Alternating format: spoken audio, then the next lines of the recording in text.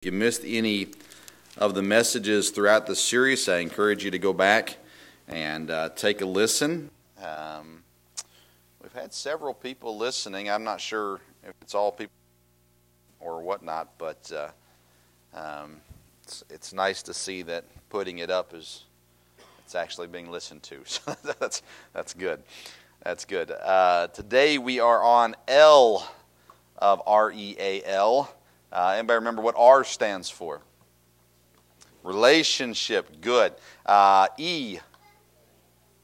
Evangelize. A. Attitude. And L. Good. Leading or leadership in there as well. Real or Rael, how we've done it. But I talked to my dad this week. He said, "Hey, I listened to your message this week." I said, "Oh, thanks." And he said, "I'm a little disheartened to know that you can't spell." And I said, "Yeah. He's the one that paid for my education, so it's on him, not on me." We are on L, leading. And you remember we talked about this several weeks ago when we introduced the series. And with the idea of discipleship and the importance of us discipling others as being an integral part of the Christian life, something that a Christian should be doing. A lot of times we focus so much on the evangelizing, which is incredibly important, but we don't focus on what's supposed to happen after we evangelize. We know we're supposed to share the gospel, but a lot of times in the Christian life, we cut it off at that point. I did my job. I shared the gospel. I passed out a tract, whatever it may be, so I'm done. Well, that's not the Christian life. As a matter of fact, the Christian life is really made up of work all throughout the Christian life until God takes you home. And at that point is when you receive your reward. You will receive rewards on this earth as well, but the ultimate reward comes for eternity. And the importance of the time that we have been given on this earth and how we're supposed to use it gets so often overlooked by Christians, and partially because it's hard. It's not easy work. It's not vacation. We kind of have this mindset that as a Christian, I'm supposed to float through life. It's supposed to be easy breezy. The reality is that's not the way the Christian life is designed. And that can discourage some people. But again, if you understand that the result of obedience to God is lasting, eternal joy, we can then work hard in the life that God's given us. We can then obey and do the things that are not easy breezy in our life. The Christian life is meant to be full of joy. It's meant to be full of fulfillment. But it's different because our minds go immediately what the world tells us joy is and what the world tells us fulfillment is. And that's not what God says, "I will give you." He says, "I will give you lasting joy. I will give you a great fulfillment." But that doesn't mean that everything is easy. As a matter of fact, I've heard even recently someone say, and I don't remember who it was, but it's a coach of the past, that said the importance of hard work. You will not enjoy it if you don't work for it. And the reality is the Christian life is made up of daily responsibilities. And it's not a checklist. It's not like your mom, when I was a kid, you had the chore list and you had the stickers. You got a star when you accomplished the chore. And so we had these things that I think you got them from the library.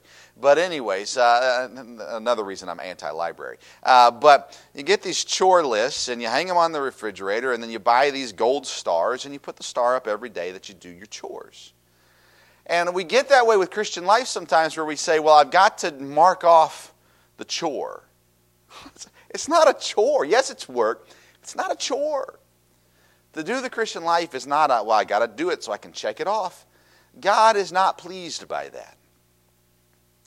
God wants you to fulfill the responsibilities that He has given you because you love Him. Not just purely out of responsibility. So many Christians waste their life as a Christian because their focus is still on themselves and it's not on God. And when we do that, when our focus is on us, we mark off the chore list. When our focus is on God, we receive the joy and the fulfillment that God says, I can give you if you do this properly. So many non-Christians look at the Christian life and see it as a no fun, right? Well, if I do this, then I'm not allowed to do this anymore, and I'm not supposed to do this anymore. And they see all the negatives, all the can't-dos. And they do not comprehend, and nor will they until they experience it, what God can do for them.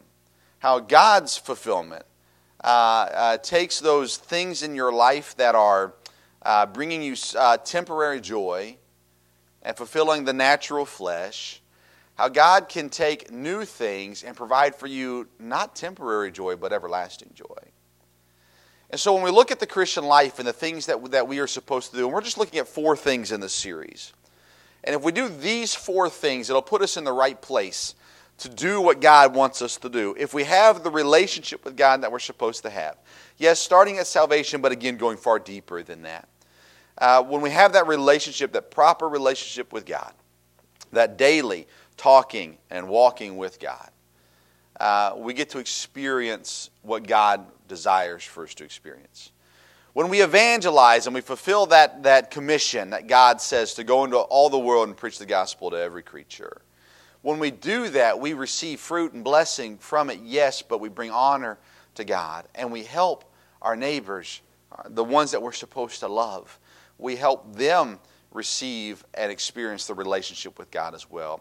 When we go through our Christian life with the right attitude, and we talked about this is one of the biggest issues in Christianity, is doing the right thing with the wrong attitude. When we have the right attitude, then again we receive from God the full blessings that we've talked about in 1 John many, many months ago. And then that brings us to L and leadership. Some people like the term leadership. They want to be a leader. I hear it a lot in my workplace. We need leaders. And I always think to myself, you have no idea. But we need leaders. Everybody likes that idea of, I'll be a leader. The Christian leadership is not a pedestal. As a matter of fact, it is a lowering. It is the perfect epitomation of, is that a word? Epitome of what John the Baptist taught us and inspired by God, that he must increase, but we must decrease. God says the first will be last and the last will be first. The world tells us be on top, run the world. Be a leader, meaning be richer than everybody else, be wiser than everyone else, have authority over everybody else. And that is not what God teaches us. But a major part of the leadership that God desires for us is found in the Great Commission. And this is important. Matthew 28, look at verse number 18. And Jesus came and spake unto them, this is his apostles, disciples.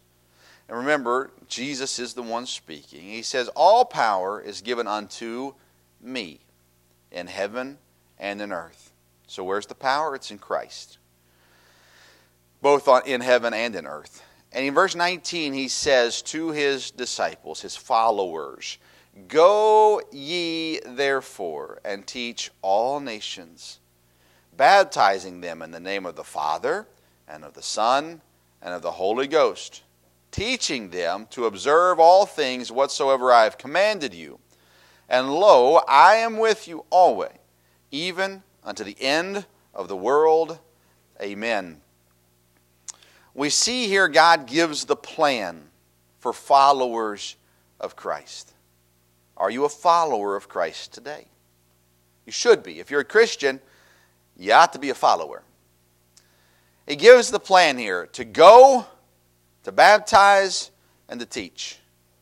These are the 3 things that God gives. This is the Great Commission. This is the commission that God has given to the church. The mission that God has given to all of Christianity, to be designed to go out from the local church to go out and accomplish. And we see here this plan and this mission and this command given to us to go, to baptize, and to teach. And this morning, I want us to focus on verse 20. Teaching them to observe all things whatsoever I have commanded you. That's the leadership that God is seeking from us this morning.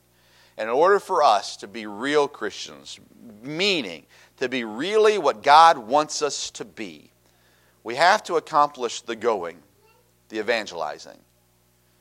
The baptizing, it's the symbol, the public illustration of what Christ did for us and what we've received. And then the teaching, it's part of the commission. And we need to fulfill it in order to be what God wants us to be. Lord, help us today. Lord, I pray that you would help us to understand the importance of the command that you've given us. And Lord, I pray that you would work in our hearts the need for personal growth so that we can help others grow. And God, I pray as we conclude this series on what you desire for us to be, real Christians, Lord, I pray that you would grow us in these areas, that we would be what you want us to be, that we can be an example of you, what you want others to be. But Lord, ultimately that we can just simply obey you and what you've told us to do. So help me to present it clearly and correctly. Help us to receive it as you'd have us to, I pray in Jesus' name. Amen. I want us to look first of all this morning at this idea that we must understand as Christians who we represent. We're supposed to lead people to Christ. And I've said this over the last 9 years, that we've got to understand, we've got to comprehend who God is.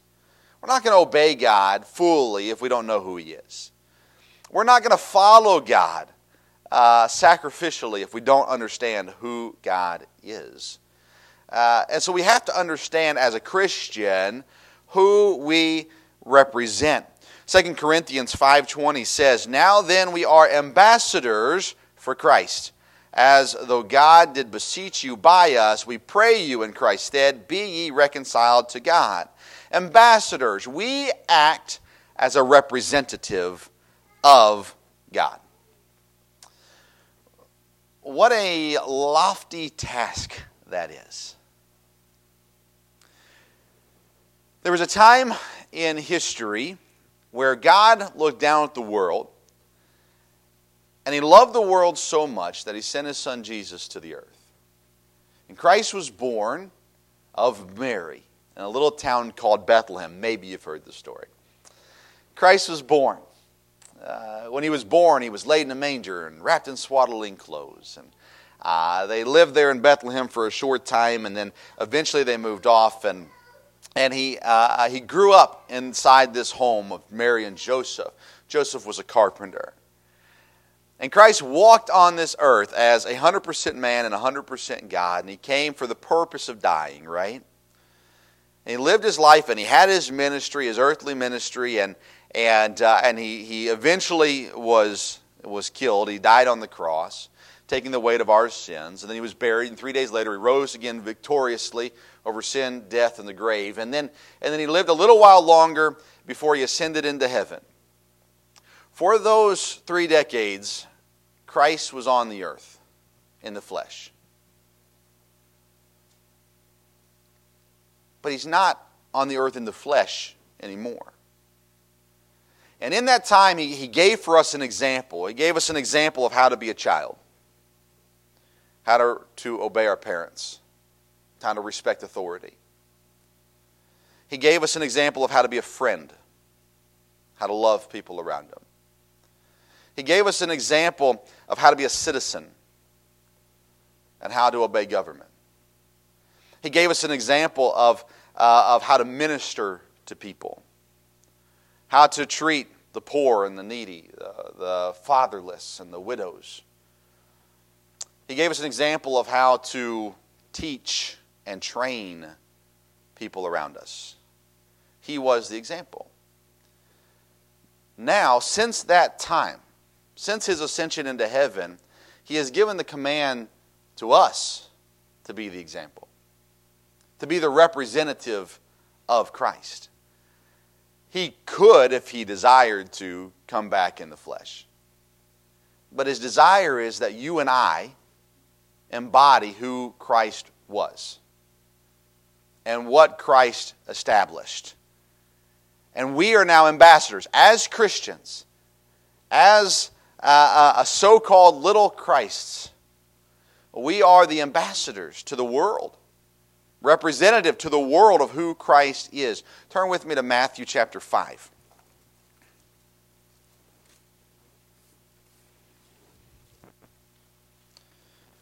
Matthew 5, verse 13. This is a message that Christ preached while He was on the earth. Christ speaking, Christ preaching, Christ teaching and proclaiming. He says, "Ye are the salt of the earth." Matthew 5, verse 13. "Ye are the salt of the earth, but if the salt have lost its savor, wherewith shall it be salted? And is thenceforth good for nothing, but to be cast out, and to be trodden under foot of men. Ye are the light of the world. A city that is set on a hill, it cannot be hid.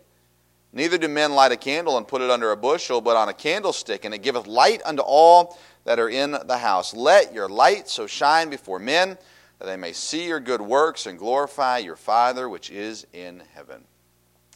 We are representatives of Christ. The Bible here in Matthew, Christ here says, you're the salt of the earth.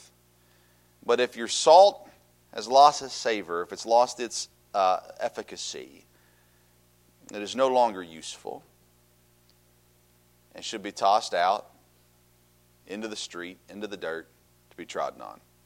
Then he says, you're the light of the world, and a city that is set up on a hill, it can't be hid. And the same is true with a candle. You don't light a candle and hide it underneath something. No, you put it out so that it can put out its light, so that it can be seen, so that you can see. And he says, let your light shine before men. Let them see what God has done in your life, so they can glorify the same God that you glorify. When we look at who we are, we first have to know who God is. Who do I represent? Do I represent a God that is useless? That is a wooden or golden or metal idol that is inanimate? Do I represent a God that is alive and active and all-powerful and all-knowing and all-present?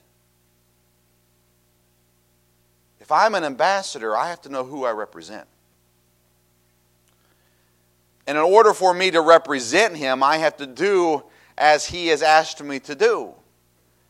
And He says, you're there to preserve, you're salt. You're there to give flavor. But if you've lost your efficacy, if you're stale, you're of no use. You're supposed to be a light, but if the light is hidden, what good are you? You see, if God is worthy, we ought to represent Him like He's worthy. In order for us to lead, we have to live as Christ desires for us to live. We have to be salt that has savor. We have to be light that can be seen. For without it, as much as I hate to say it this way, we're useless. I've thought about this. Boy, being useless to God. Next week I plan on preaching a message being used of God or being used by God. And so we'll hit more on it next week. But if God looks at me and He says, Vince, you're supposed to be salt, you're supposed to be light, but your light is hidden and your salt is stale, you're useless. I don't want to be viewed that way by God. And we'll look at examples next week of this, but we are representatives of God. Who is God? He's perfect. He's righteous. He's all loving. He's all powerful. He hates sin. He restores sinners. There's so much that we could go on with this, but understand who God is, because that's who you're supposed to represent. We are ambassadors of Christ. In order to lead other people to God, we have to live for God. And if we're not, we cannot lead.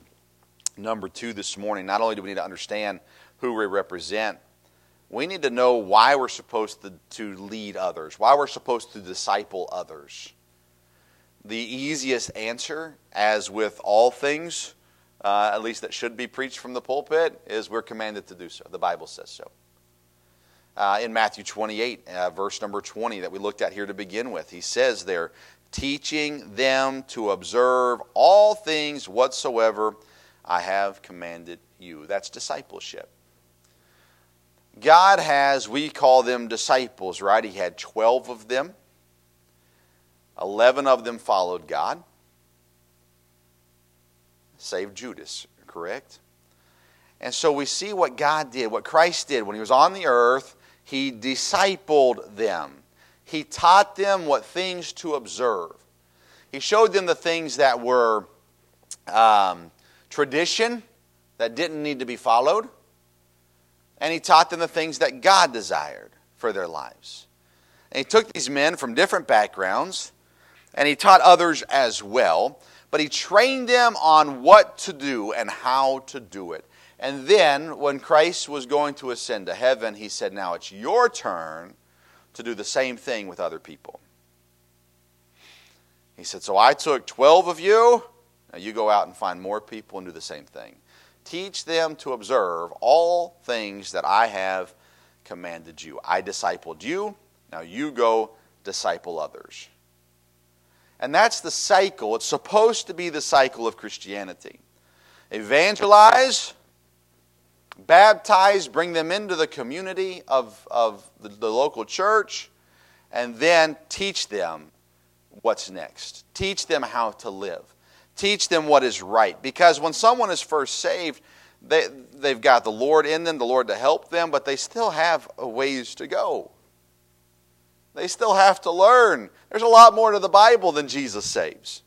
And that's the greatest part of the Bible, but there's a lot more to the Bible than Jesus saves. And we're given examples of people who obeyed God and followed God and learned of God, and people who did not. And we're told what happens when we obey God and when we don't. But someone has to continue to teach. You could say read your Bible, but the honest truth is there's a difference between reading and studying. And a lot of people don't understand how to study the Bible. They need someone that will help them. A lot of people don't understand how to pray or understand exactly what prayer is. Prayer is a conversation. That's the easy definition of it. But there is so much power within prayer. And we need to understand and we need to teach, how do I pray to get the answers to my prayer? How do I pray to receive the power from God? Well, they need someone to teach them. They need to understand the things that we've got to put off and the things that we've got to put on. The Bible teaches us they need someone to help. And they need someone to train them so that they can go out and train other people. That's what discipleship is. 2 Timothy 2:2 says, and the things that thou hast heard of me among many witnesses, the same commit thou to faithful men who shall be able to teach others also. It's a passing on. We're not supposed, my understanding of Catholicism is the priest knows everything, do what the priest says. Don't study it, just do what we tell you to do. And listen, I've been in Baptist churches that fall under that same sin. The Bible teaches us we're supposed to know the Bible. We should not depend on someone else to do everything for us. We have to go out and learn. Well, someone needs to teach them. And as those things are passed on to you, you're supposed to pass them on to someone else. Why should it die with you? It shouldn't.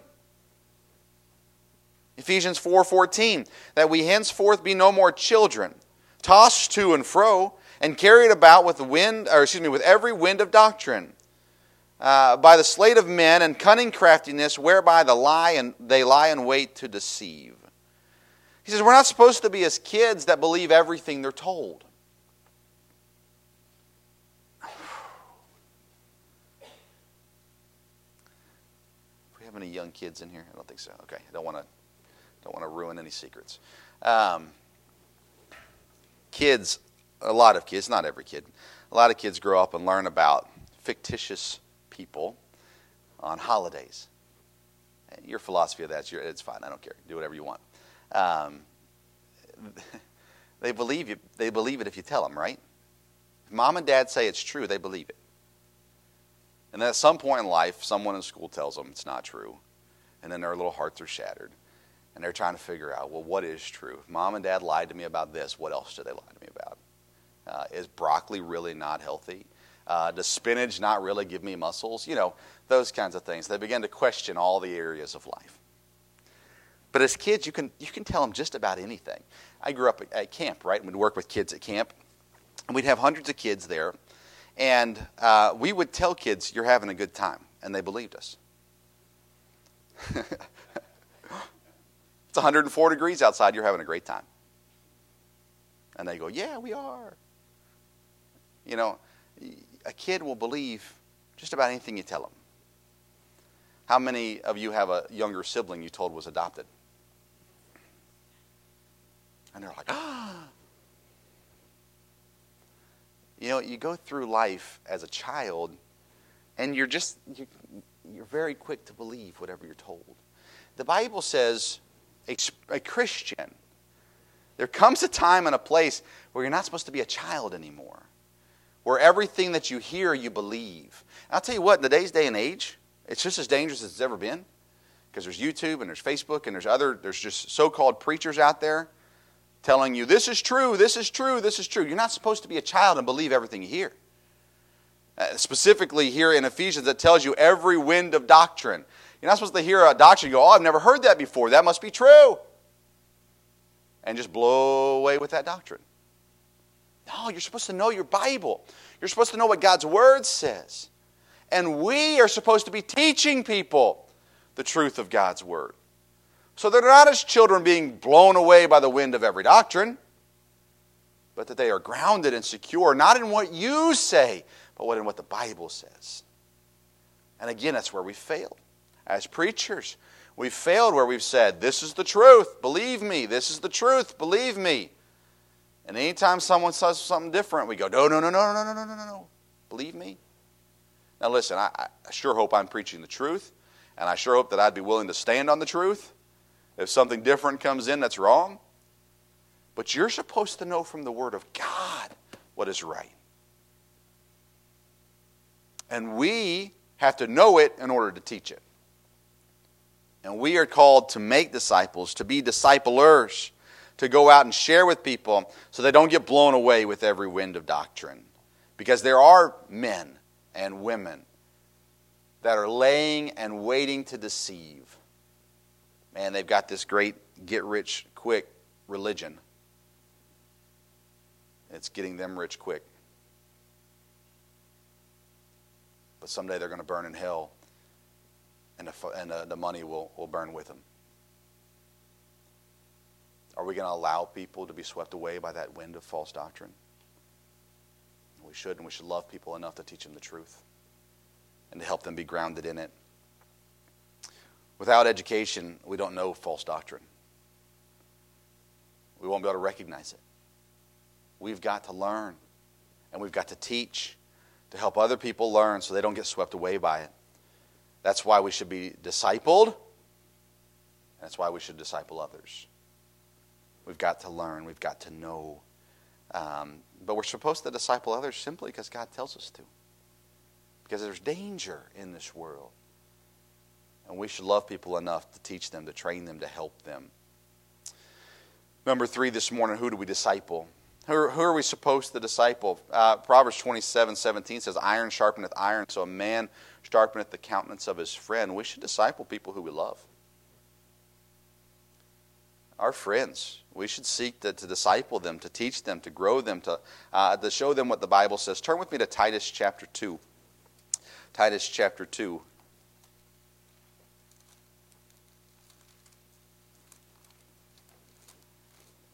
Right after 2 Timothy,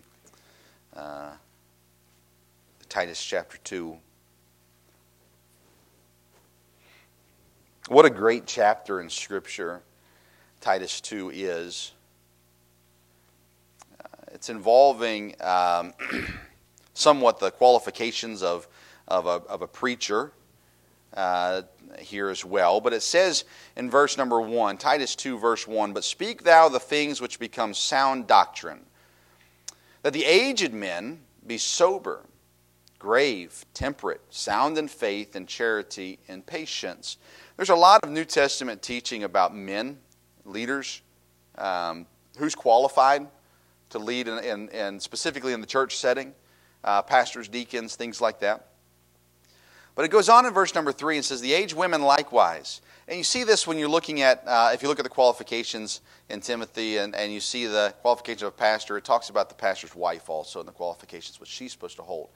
And since I became a pastor, I've been much more passionate about this, but the pastor is given again as an example and supposed to be an example, and you shouldn't look at the qualifications of a pastor and go, well, that's what he's supposed to do. I don't have to do anything like that. No, it's an example. We should all seek to live according to those qualifications. Verse 3, "The aged women likewise, that they be in behavior as becometh holiness, not false accusers, not given to much wine, teachers of good things, for the purpose that they may teach the young women to be sober, to love their husbands, to love their children, to be discreet, chaste, keepers at home, good, obedient to their own husbands, that the word of God be not blasphemed."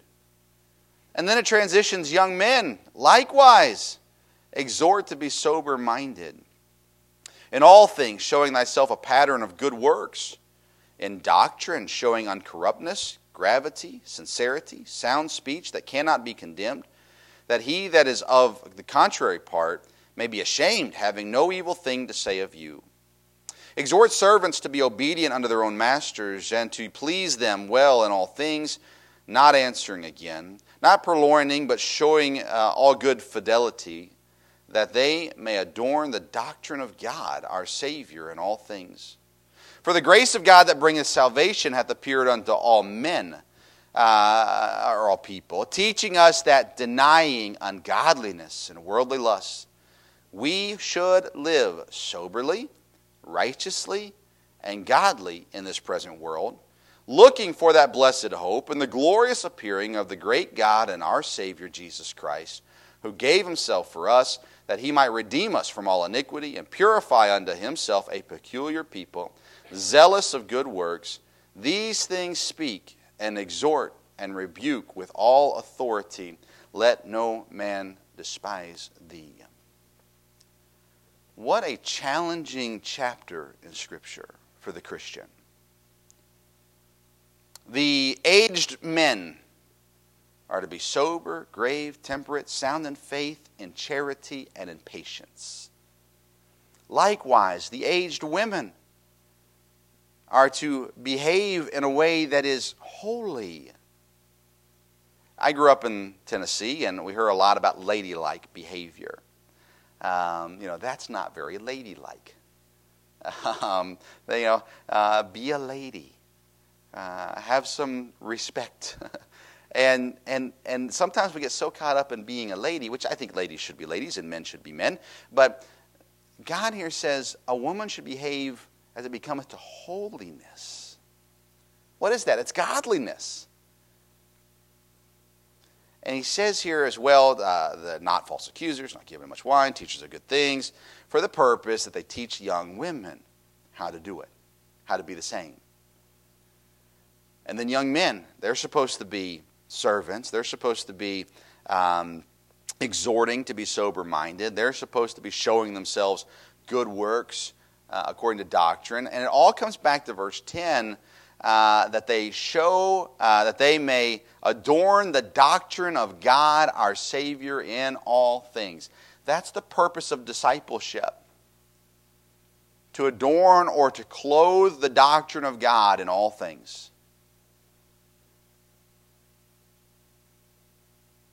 Verse 12, teaching us that denying ungodliness and worldliness or worldly lust, we ought to live. We should live soberly and righteously and godly in this present world, the world in which we live right now, this present time. We look to that blessed hope of the reappearing of our Savior, who gave himself for us. Verse 15, these things speak and exhort and rebuke with all authority. What's our authority? It's the Scriptures. Let no man despise thee. Who are we supposed to disciple? The aged men are supposed to disciple the younger men, the boys, those that are going to come up behind them.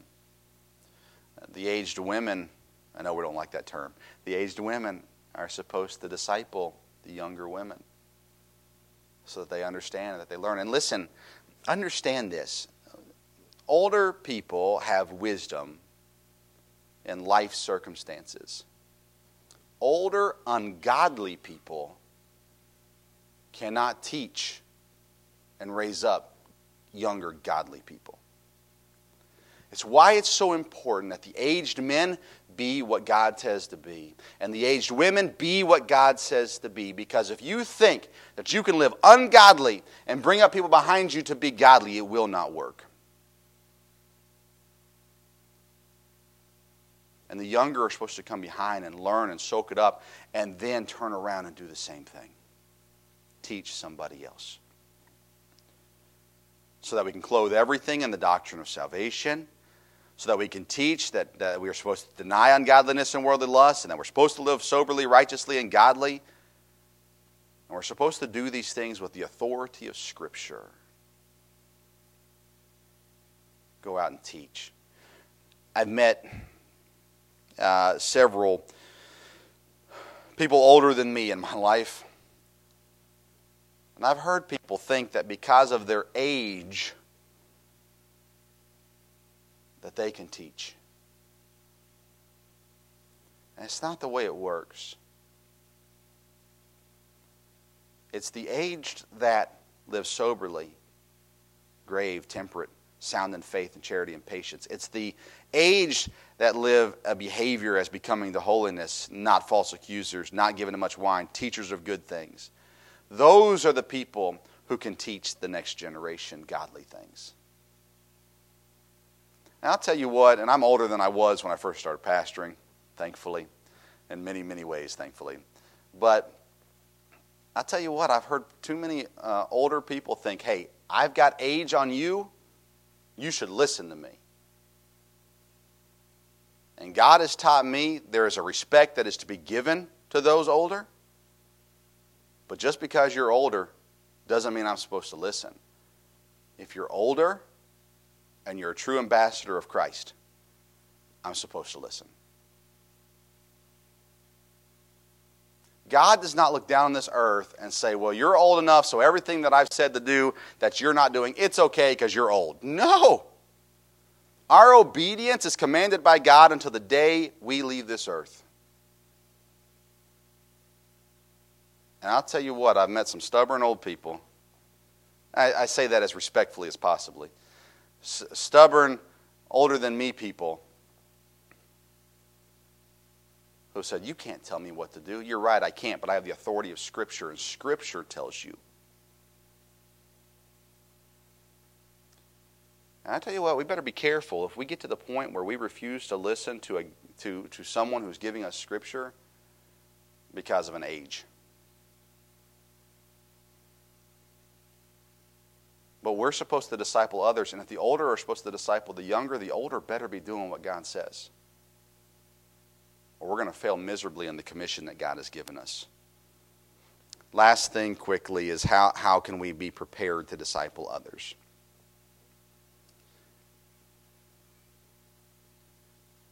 It's an easy answer, is it not? We have to study. We've got to know. We've got to know God. We've got to know who God is. We've got to know God's Word.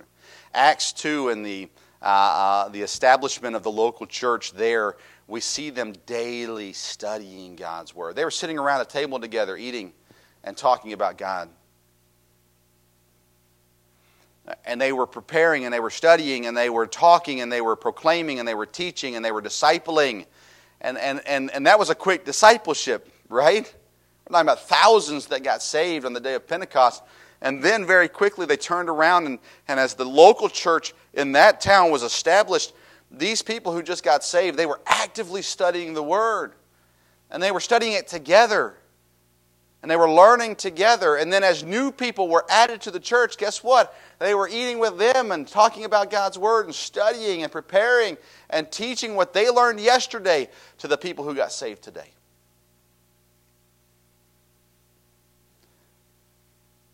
How can we be prepared to disciple others? We've got to study.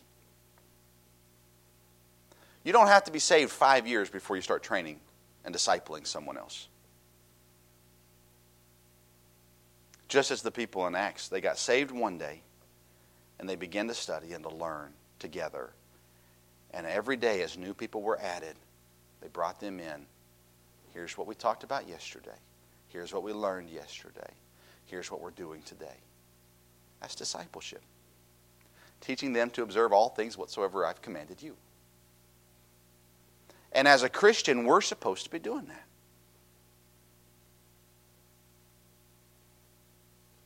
As a husband and a father, I have been given the responsibility to lead my home. How do I do? Not as good as I should.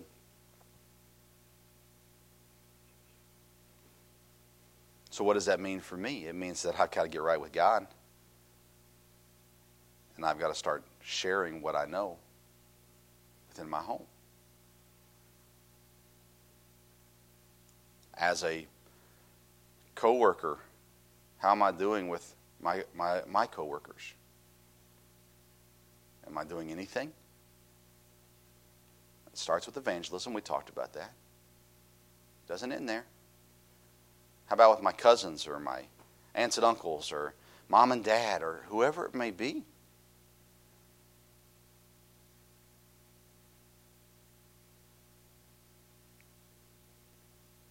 God puts people in your life.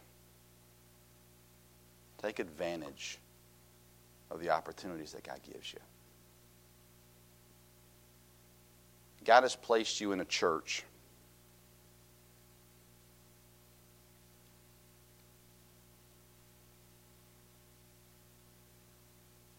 Are you taking advantage of where God has placed you? Church has become a fellowship hall. The many churches, they show up and they'll sing some songs and there'll be a message and they'll see friends and they'll talk and they'll chat for a few minutes before and after, and then they leave. And they feel better about themselves because they went to church. Church is partially for that. I believe that. Church is here to encourage and to provide godly fellowship, and that's an important aspect of church. But in Titus 2, when God says the aged men and the aged women, He's not saying you got to go out and find strangers to disciple.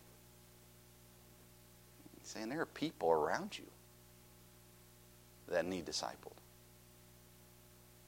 that need someone who knows God's Word to study God's Word with them. And listen, not everybody wants to. That's on them, it's not on you.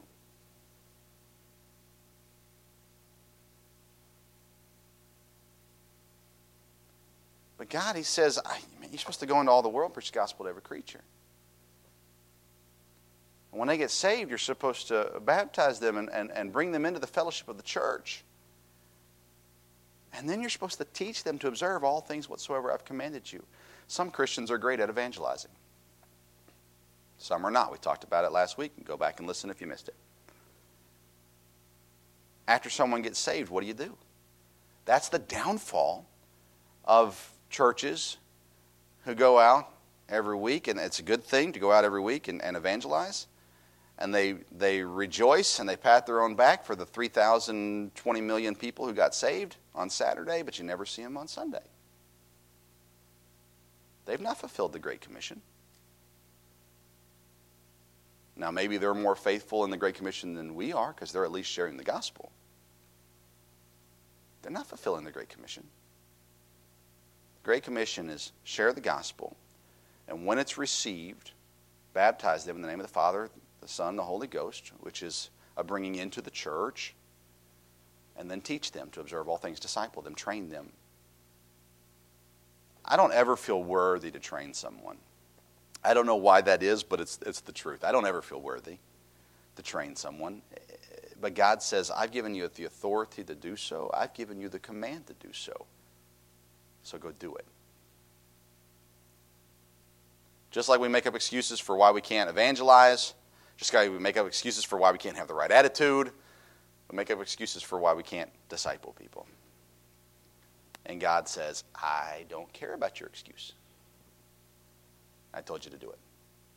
Are we leading? We cannot live a real Christian life, the Christian life that God desires for us to live, if we don't have a relationship with God, if we don't evangelize, if we have the wrong attitude, and if we don't lead people.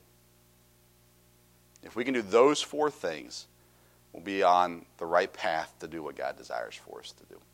Lord, help us. We're guilty. We all are of failing at times. Lord, I pray that you'd help us to understand our faults and our failures. And Lord, that we'd be willing to admit them to you and have them forgiven. Lord, I pray that you'd help us as you've taught us throughout these last 5 weeks.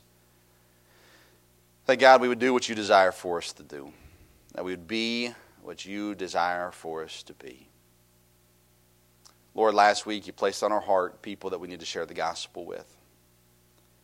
And Lord, I pray that as we are faithful to do so and as you give us the reward, as we're able to rejoice in people being saved, may we not forego the rest of our commission.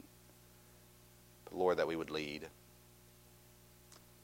God, I pray that you would help us to be what we're supposed to be in our own lives so that we can lead, that we would be salt that still has efficacy, that we would be light that can be seen. Lord, guide our lives, guide our hearts and our minds so that we can lead. We can't lead if we're not following you. And Lord, I pray that you'd help us to be more faithful in our own Bible time, but Lord, in helping others as well. And Lord, we pray this in Jesus' name. With our heads bowed